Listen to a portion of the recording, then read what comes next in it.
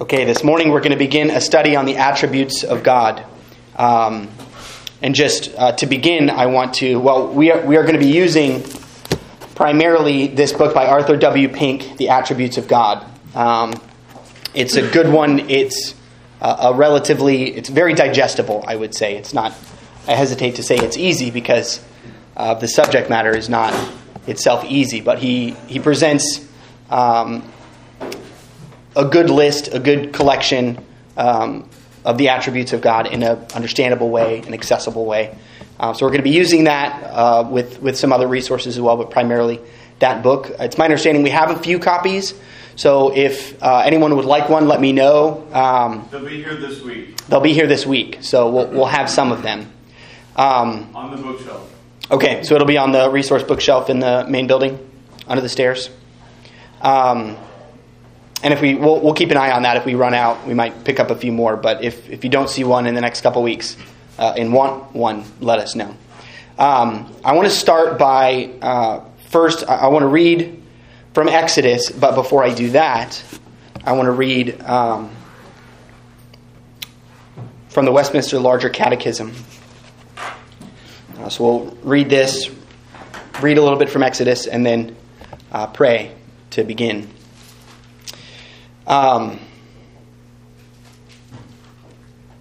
We should pray now. That's what we should do.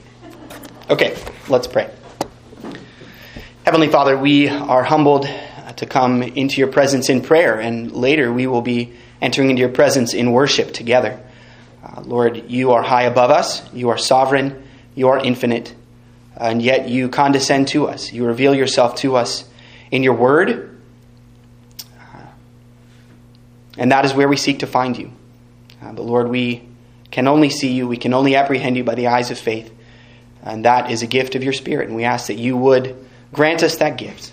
That you would pour out your grace on us. That we would hear you and see you. That we would understand more of who you are. That our faith might increase. Lord, I ask that you would guard my mouth. For we are discussing and studying the holiest of things, the holiest of beings, for we are studying you. And I ask that you would use the words of my mouth, use our time together to make yourself known, to glorify your own name. And we pray this in Christ's name. Amen. All right, Westminster Larger Catechism, questions 111 and 112. Which is the third commandment? The third commandment is, thou shalt not take the name of the Lord thy God in vain, for the Lord will not hold him guiltless that taketh his name in vain. What is required in the third commandment? The third commandment requires that the name of God, his titles, attributes, ordinances, the word, sacraments, prayer, oaths, vows, lots, his works, and whatsoever else there is whereby he makes himself known, be holily and reverently used in thought, meditation, word, and writing, by an holy profession and answerable conversation to the glory of God and the good of ourselves and others.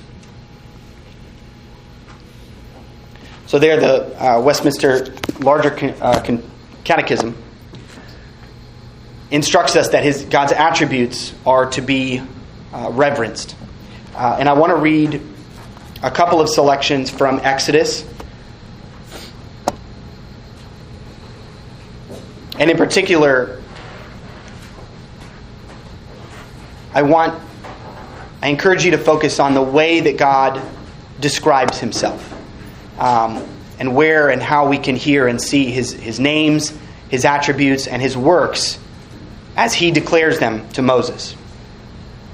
So first, Exodus 3, verses 1 through 17. This is the story of the burning bush.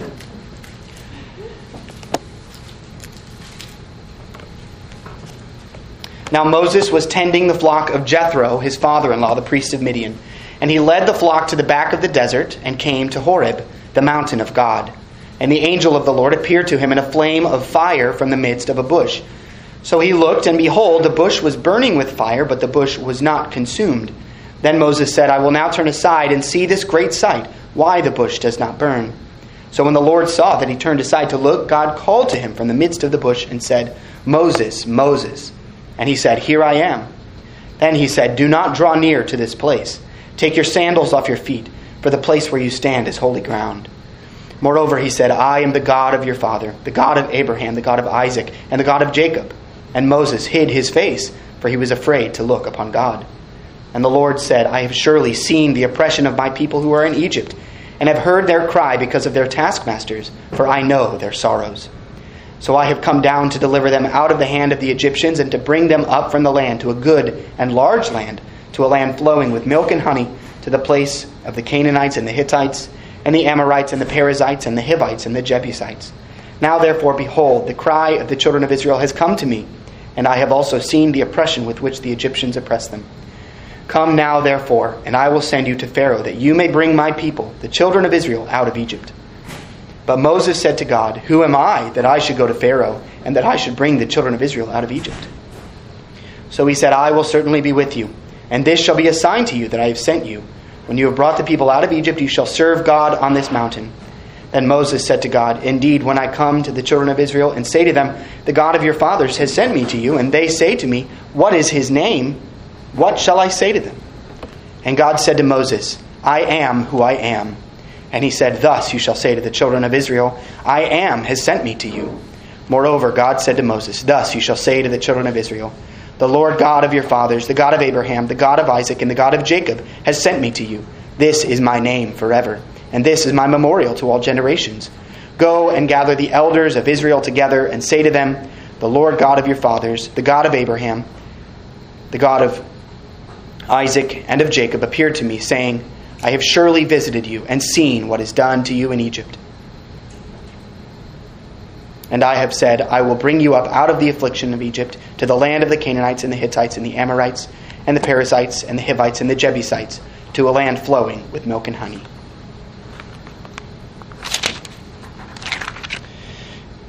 And then I want to read from Exodus 33. And this is the much contrasting story of Moses not hiding from God, but desiring to see God. And God, in fact, revealing himself, but in a concealed way. Exodus 33, beginning in verse 12. Then Moses said to the Lord, "See, you say to me..." Well, remember, this is immediately after God has given the Ten Commandments. Or I guess he hasn't given them, but he has revealed himself to the people on the mountain. He has spoken to the people. Moses has gone up. And then the story of the golden calf.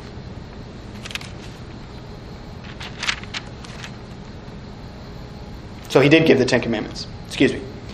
So he's given his law. He's spoken to the people. Moses went up on the mountain. And the people made an idol, seeking to represent God. That's very important. So beginning at verse 12. Then Moses said to the Lord, "See, you say to me, bring up this people, but you have not let me know whom you will send with me. Yet you have said, I know you by name, and you have also found grace in my sight. Now therefore I pray, if I have found grace in your sight, show me now your way, that I may know you, and that I may find grace in your sight, and consider that this nation is your people." And he said, "My presence will go with you, and I will give you rest." Then he said to him, "If your presence does not go with us, do not bring us up from here. For how then will it be known that your people and I have found grace in your sight, except you go with us? So we shall be separate, your people and I, from all the people who are upon the face of the earth."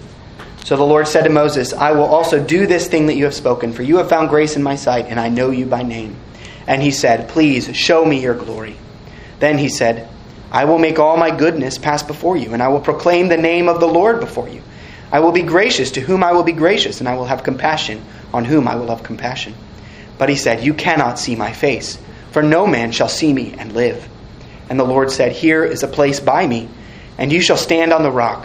So it shall be, while my glory passes by, that I will put you in the cleft of the rock, and will cover you with my hand while I pass by.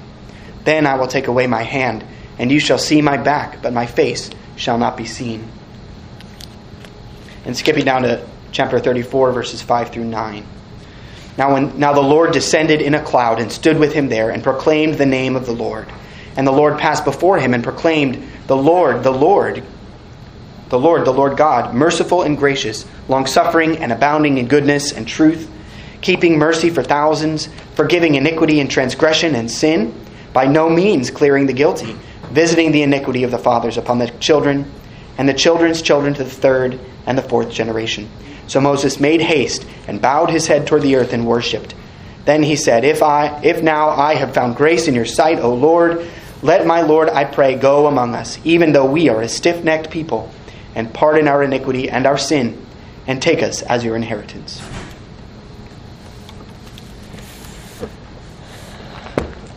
Well, I hope it's somewhat obvious why I begin there. This is God revealing himself. He does not... And every time God reveals himself, I think I can say with some confidence, he reveals himself by his name, by his attributes, by his works, and by declaring his relationship to his creation. That's how we know God. We know him as he reveals himself. But even this we understand to be a shadow, just a condescension, a limited view of an infinite and unlimited God. So as I say, we're going to be studying the attributes of God. We're going to be using this book by Arthur W. Pink. Pink was an English minister. He lived from 1886 to 1952.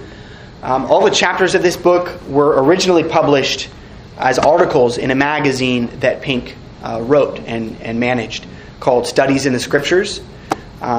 They were published in book form posthumously after he died in 1975. Much of his writing became well known and distributed more so after he died, is my understanding, than during his life. So that's what we're going to be using kind of as our framework and as our guide here. So I want to begin today with an introduction, talking about what are attributes. How can we understand them? Why do we call them attributes? What is the proper way to study them?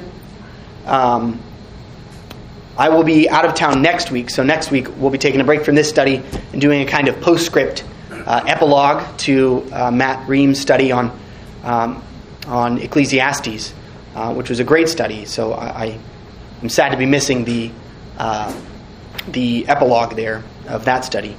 But then we'll pick back up, starting with Pink's book in earnest in 2 weeks. So what are the attributes of God? When we talk about God's attributes, we consider things like God's knowledge, his holiness, his mercy, justice, love, wrath, power, goodness, and so on. There's quite a list.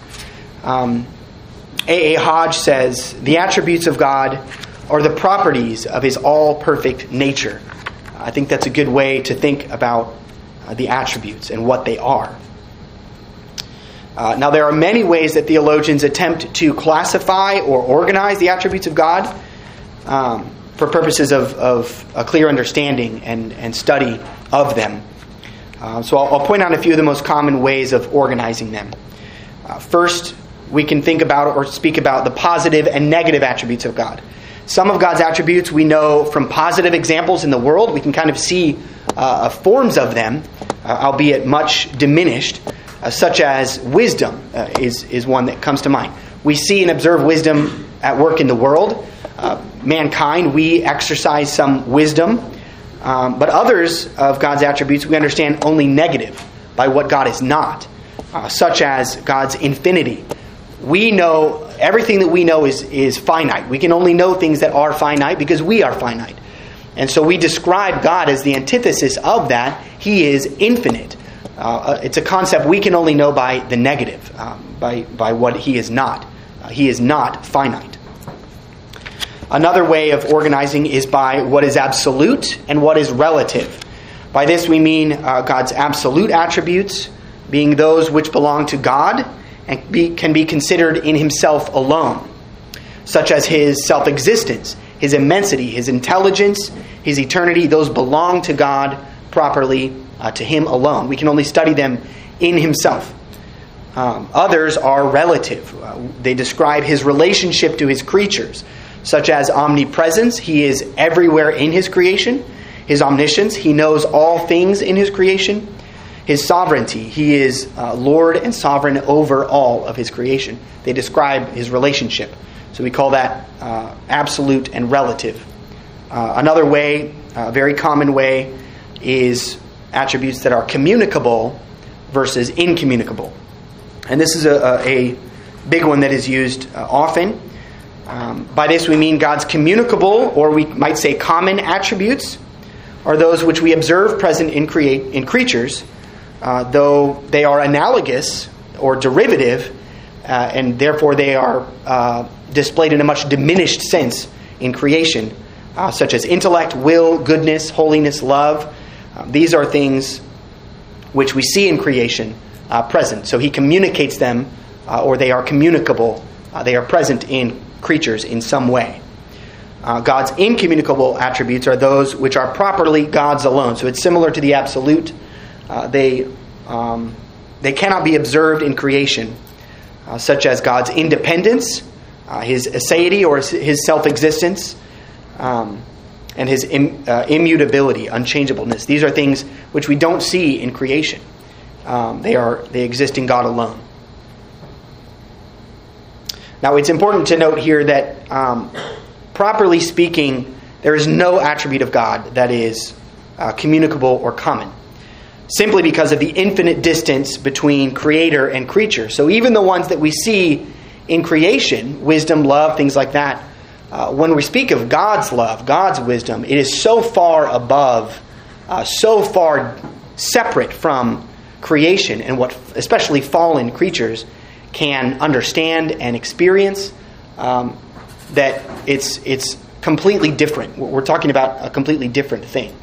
And so that's an important thing to note. Just because God communicates some of his attributes to his people is not to say that what we know of, what we experience and feel or exercise as love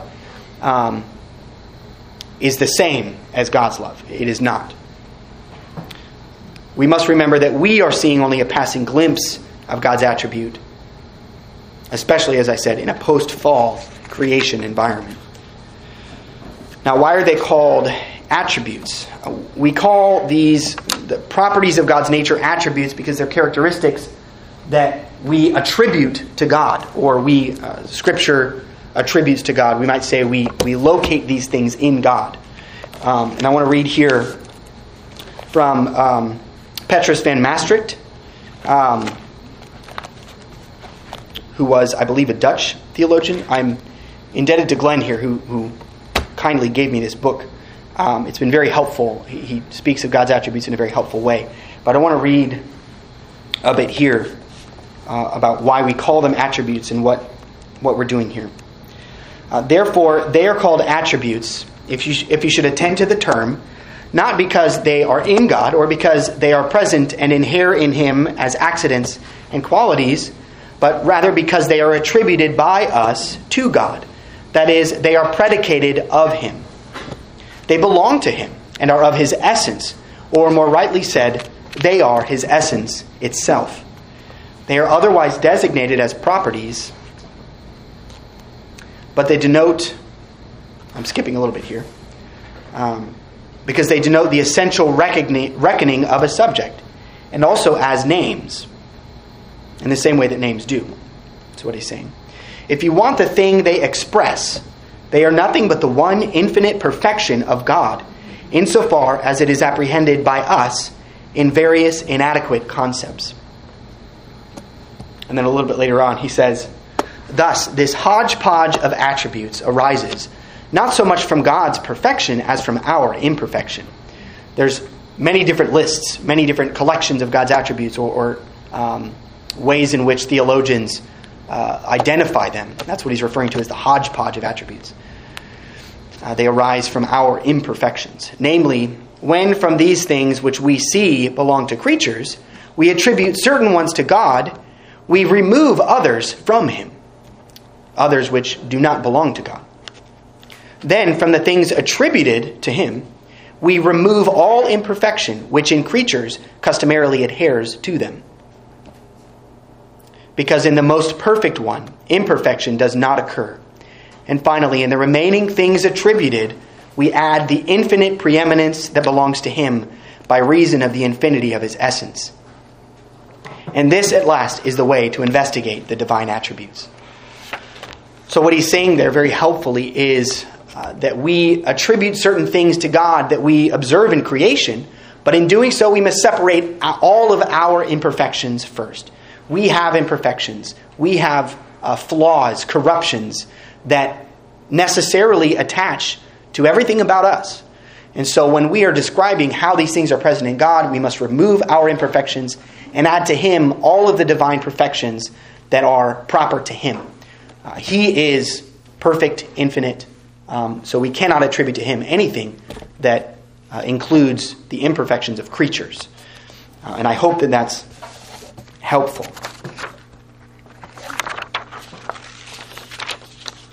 So we've mentioned a few attributes already, but the question may arise, how many attributes are there? So Pink's book that we'll be using lists 17. We'll be going through them. My hope is maybe 2 at a time, 2 chapters at a time, something like that. But as many theologians as you read on the topic of God's attributes, you'll find that many different lists. Herman Bavinck says, the number of attributes he has revealed of himself is so great that one cannot possibly sum them up completely. So there's no agreed upon or definitive list of God's attributes, and that's in large part because of what Van Maastricht alludes to in the quote I read, that being that something that all the Reformed theologians generally agree upon, namely that God's attributes are as unlimited and as infinite as God himself. And this brings us to consider the first attribute of God that I want to focus on, one that Pink doesn't go into, but many theologians do, especially those that do dogmatics or systematic theology, that being the simplicity of God. This, I believe, is foundational. I think that it's very important as we begin a study of God's attributes to really understand what it is we're studying. And the simplicity of God, the doctrine of God's simplicity, helps us. So here I want to read something of Bavinck. And I commented to Glenn that it's completely ridiculous to bring in a stack of books this big. So hopefully this will be the last time. But there's just really helpful things here about these foundational things of God's attributes that I want to read just because they're so well put. So this is Bavinck on simplicity, the simplicity of God. And he's talking about here the responsibility of a good, proper study of God, the responsibility of holding in balance and doing justice to God's attributes, that being the goal of theology. He says this, each attribute is identical with God's being. He is what he possesses. In speaking of creatures, we make all sorts of distinctions between what they are and what they have. But in God, all his attributes are identical with his being. God is light through and through. He is all mind, all wisdom, all logos, all spirit, and so forth. In God, to be is the same as to be wise, which is the same as to be good, which is the same as to be powerful. One and the same thing is stated, whether it be said that God is eternal or immortal or good or just. Whatever God is, he is that completely and simultaneously. God has no properties, but is pure essence. God's properties are really the same as his essence. They neither differ from his essence, nor do they differ materially from each other. So that's really the big idea of simplicity, that God is his attributes. God is what he possesses. So when we speak of or study God's attributes, we are studying God himself, which ought to be as wonderful as it is a fearful thing. We are studying God himself.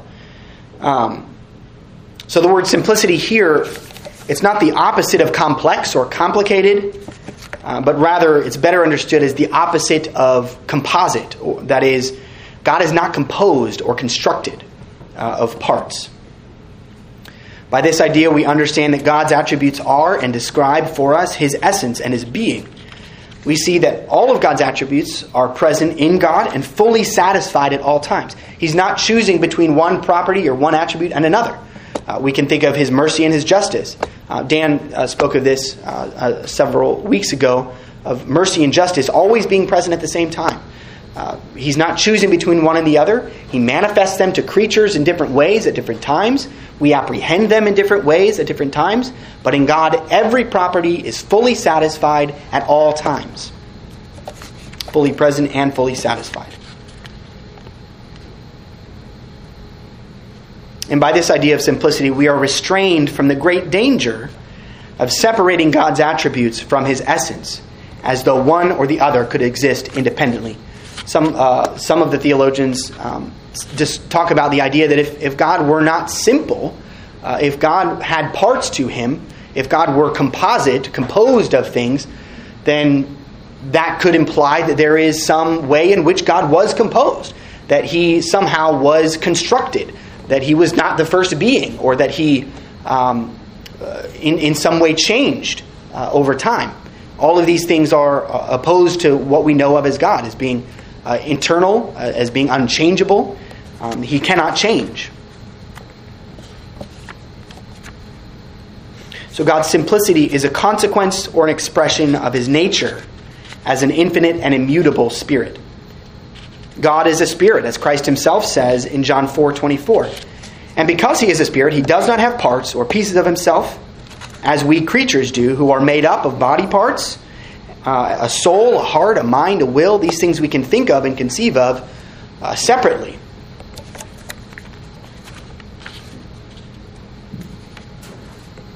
And the Westminster Confession of Faith in chapter 2, section 1, states that there is but one only living and true God, who is infinite in being and perfection, a most pure spirit, invisible, without body, parts, or passions.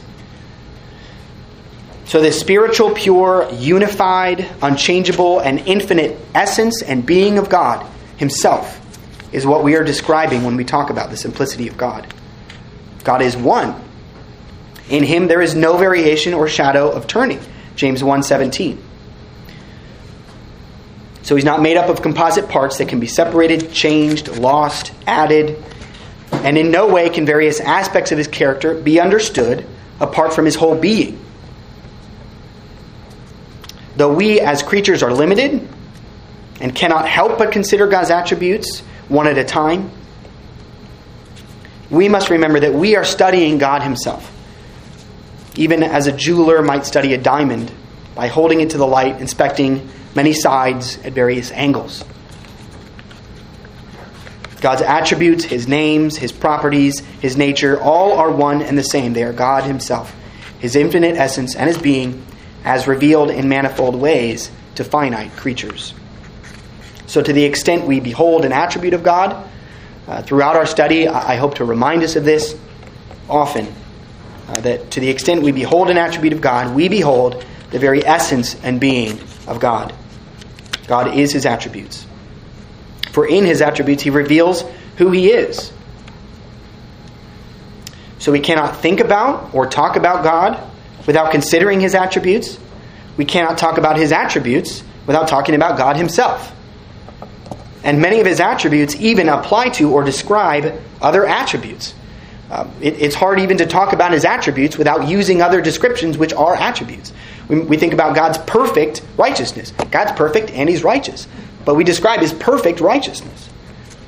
We describe his infinite wisdom. He's infinite and he's wise. But these things modify one another. They describe one another. And this is in large part because it's all God. It's hard to even think of for a finite mind. God is pure divine essence. This is what theologians mean when they describe God as most simple.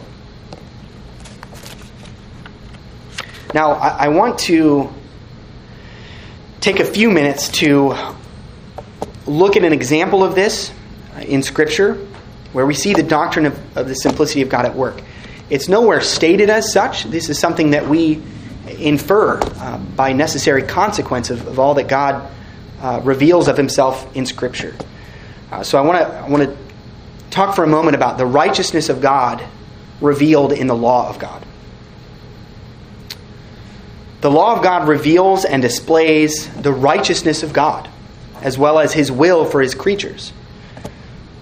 Even the unity of the law teaches us something of the unity of God, because we know from James 2:10 that whoever shall keep the whole law and yet stumble in one point, he's guilty of all.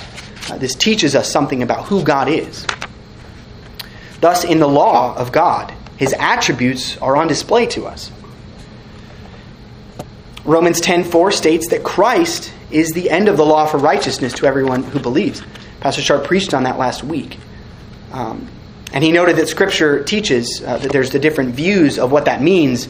And Pastor Sharp expressed his conviction that all have merit, that Christ is the end, meaning the purpose, the object, and fulfillment of the law of God. He's the purpose, the object, and the fulfillment of the law.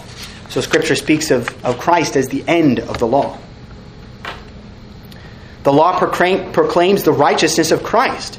Because Christ cannot be separated from the attribute of His righteousness, this is what we're talking about with simplicity, then it is Christ Himself revealed in the law of God. And was this not the fatal error of the Jews to miss Christ in the law, to seek the righteousness of the law apart from Christ Himself, who was being revealed in the law? I'm going to read for a moment from 2 Corinthians chapter 3.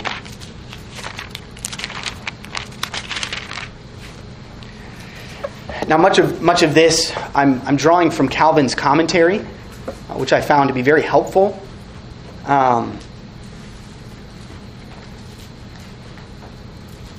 So first I'll read 2 Corinthians 3, verses 12 through 16.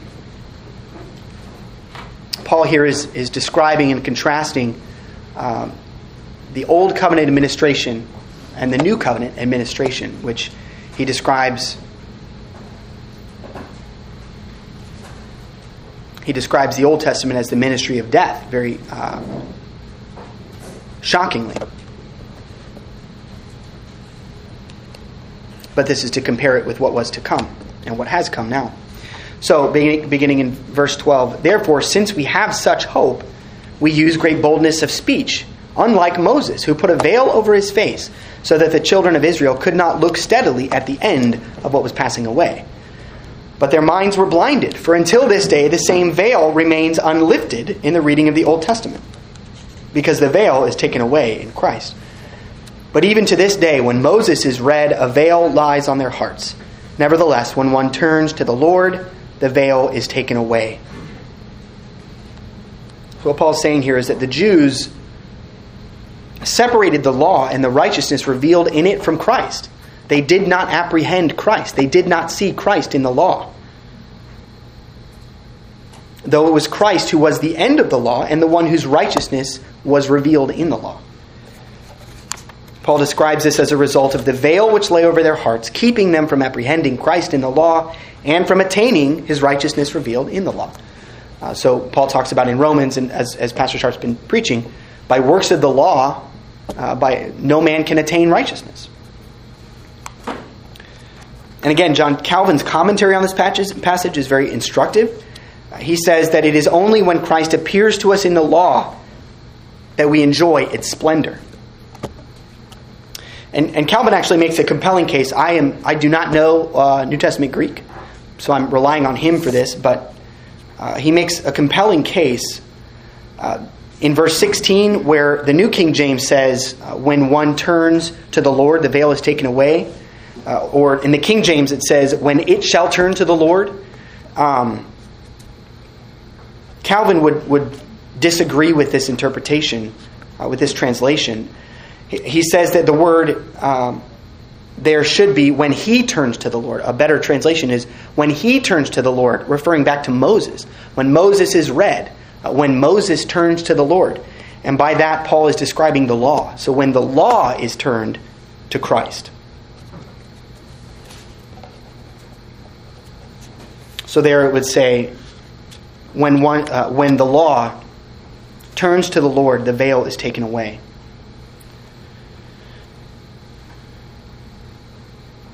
From this, Calvin argues that where the law, and indeed all of Scripture, is not taken as referring to Christ as its aim, it is mistakenly twisted and perverted. So this is a place where we see the simplicity of God at work. That wherever we behold God's attributes, His name, His works, we are in fact beholding something of God Himself. The Jews saw righteousness in the law, but did not see Christ. Therefore, though they studied the law dutifully, their hearts were hardened, and they did not recognize the Messiah when He came as the Word made flesh.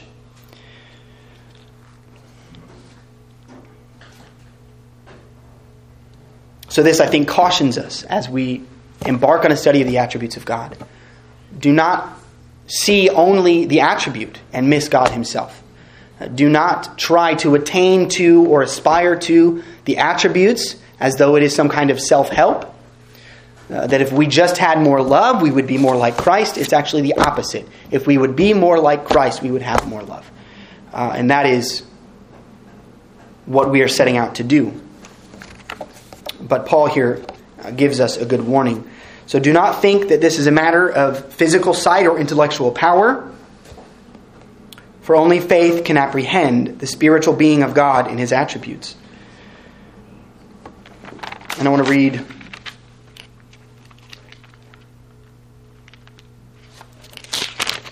Galatians 3, verses 1 and 2. Passage that has been on my mind and heart in many ways. And so it came quickly to my mind when I was thinking of these things. So Paul here speaking to the Galatians, he says, O foolish Galatians, who has bewitched you that you should not obey the truth, before whose eyes Jesus Christ was clearly portrayed among you as crucified? This only I want to learn from you. Did you receive the Spirit by the works of the law or by the hearing of faith? So Paul there is saying that Christ is displayed crucified among the Galatian Christians. How is that? They were not there at Calvary. But in the preaching of the word, received and heard with faith, that is where Christ is displayed. Or in the King James, Christ is evidently set forth in the preaching of the word, received and heard by faith. So God can be apprehended or seen with the eyes of faith, not by sight. And that is a gift of God's grace. For finite creatures cannot look upon or fully comprehend that which is spirit and infinite. So consider again the passages we read beginning at the start in Exodus. When Moses asks who God is in Exodus 3 and asks to see the glory of God in Exodus 33, God does not answer with a definition or some description of Himself that is all encompassing. He reveals to Moses His name. He reveals His attributes. He reveals His works, His purposes. And He states the relationship in which His creatures stand to Himself. That is how we understand God. But even just reading those things, we cannot apprehend or understand unless we have faith. And so again, to understand the attributes of God as we begin this study requires faith, and that's a gift of God. So, why study the attributes of God? We're going to move quickly here through just a couple of kind of ways in which we can move forward. Why study the attributes of God? Faith rests upon knowledge of God. Faith is not blind, nor is it uninformed. We cannot have true faith in God unless we know God, as He reveals Himself in Scripture and in His works of creation and providence.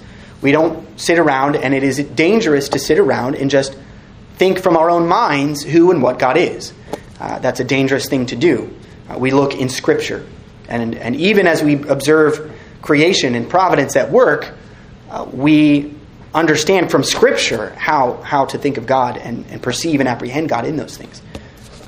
Scripture, as the Westminster Confession says, or the Catechism says, is the only rule of faith and practice. So we cannot... secondly, we cannot truly know ourselves unless we first know God. Here I want to read quickly an excerpt from Calvin. Calvin says this: "As long as we do not look beyond the earth, being quite content with our own righteousness, wisdom, and virtue, we flatter ourselves most sweetly and fancy ourselves all but demigods. Suppose we but once begin to raise our thoughts to God and to ponder his nature, and how completely perfect are his righteousness, wisdom, and power, the straight edge to which we must be shaped. Then what masquerading earlier as righteousness was pleasing in us will soon grow filthy in its consummate wickedness. What wonderfully impressed us under the name of wisdom will stink in its very foolishness. What wore the face of power will prove itself the most miserable weakness. That is, what in us seems perfection itself corresponds ill to the purity of God." And a bit further he says, "Man is never sufficiently touched and affected by the awareness of his lowly state until he has compared himself with God's majesty."